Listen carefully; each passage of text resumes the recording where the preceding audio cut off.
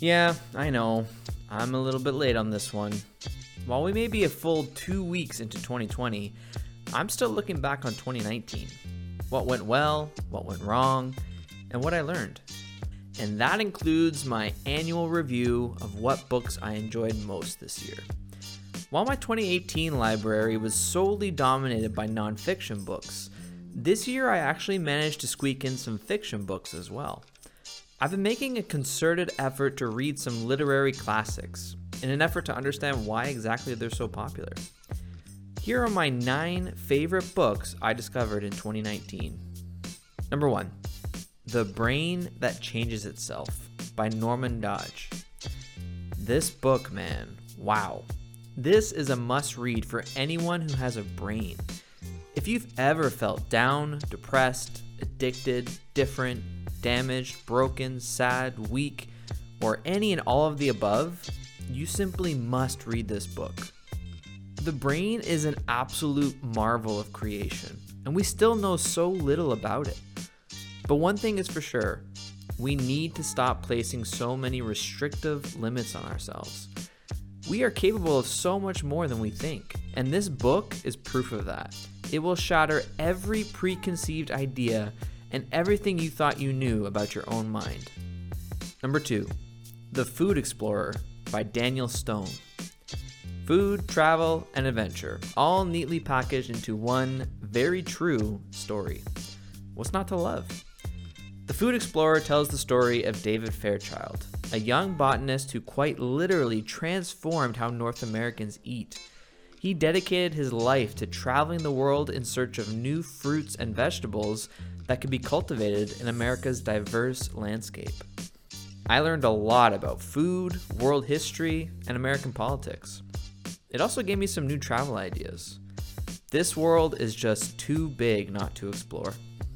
Number 3, The Hidden Life of Trees by Peter Wohlben. I have a friend who loves trees. Like, he never shuts up about them. He would often recite tree facts to me regardless of the time or place. The woods and forests seemingly occupied his mind 24/7. While I almost always enjoyed his inspired takes on our often overlooked plant friends, I never took the time to dig deeper on the topic myself. Until I discovered The Hidden Life of Trees by Peter Wohlben, a German forester and author, on sale on Amazon's Kindle for just $1.99. At that price, how can you not take a chance on trees? And I'm glad I did. Trees are fascinating, you guys. Number 4, Never Split the Difference by Chris Voss. This is legit one of the most interesting books I've ever read. Never Split the Difference is written by Chris Voss, one of the FBI's top hostage negotiators. His book is all about how to use psychological negotiation tactics to win more negotiations.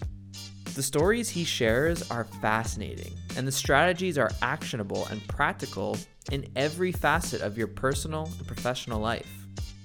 10 out of 10. Give it a read. Number 5, Man's Search for Meaning by Viktor E. Frankl. I've seen this book in many all-time favorite reading lists. I saw it so often that I felt like I needed to see what the hype was about. Man's Search for Meaning is a deeply personal memoir of a psychiatrist who spent years in Nazi camps during World War II. The author, Viktor Frankl, shares his theory of logotherapy, derived from the Greek word logos, or meaning. He argues that our primary drive in life is not pleasure, but the discovery and pursuit of what we personally find meaningful. Viktor makes some great arguments, but ultimately fails to answer the question that concerns so many in this world.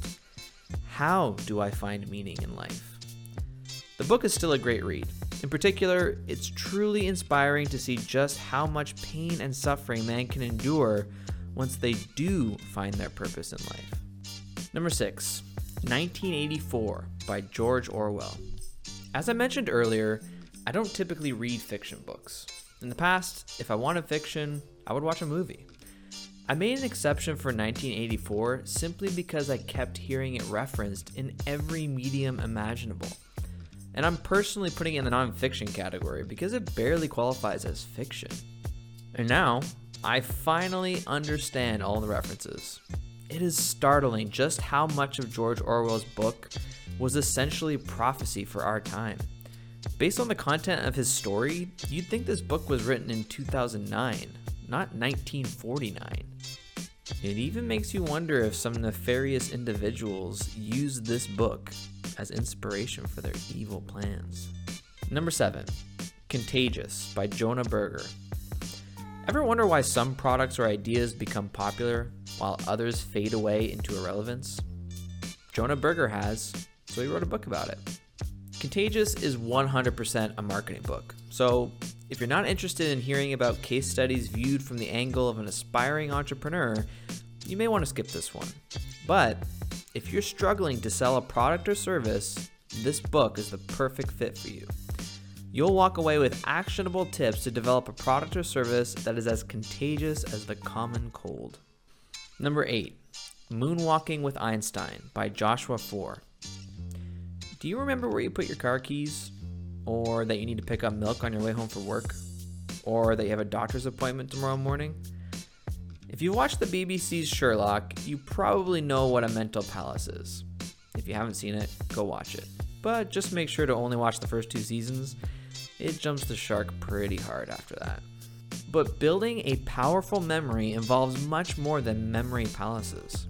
And Joshua Foer does a great job of demonstrating that, like many things we presume to be simple genetics, memory is a learned ability. As such, anyone can do it.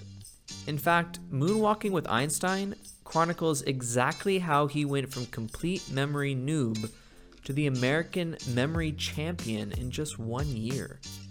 And finally, number 9, Fahrenheit 451 by Ray Bradbury. I loved Fahrenheit 451 for the similar reasons I enjoyed 1984 so much. For a book that was written so long ago, it seems to be almost prophetic in how it depicts a vapid, soulless society teetering on the brink of collapse, one that has forgotten what it truly means to live. Ray Bradbury does a masterful job of helping us visualize the dystopian future he's imagined. His ability to describe even the most minute of details as if it is of earth-shattering importance kept me fully engaged. And this book gets bonus points for being a fairly short read. So that's it, my 9 favorite books of 2019. But I want to hear from you. What were your favorite books of 2019? And also, what are you looking forward to reading in 2020? Thank you so much for listening, you guys. If you're enjoying the podcast, please help me out and leave a quick rating or review on iTunes or wherever you're listening to this. And come join us over at Launchers. Launchers is the world's first social network built specifically for web designers. And of course, people who want to become one. And more specifically, people who want to build their own web design business and design their ideal lifestyle. You'll learn how to build a web design business directly from the people who have successfully done it themselves. You'll connect with people in your niche, people who share the same skills, interests, and struggles as you, and you'll gain instant access to a powerful network of knowledge, insight, and boundless motivation. So the link for Launchers is rapidweblaunch.com/launchers. That's rapidweblaunch.com/launchers. Have a great week.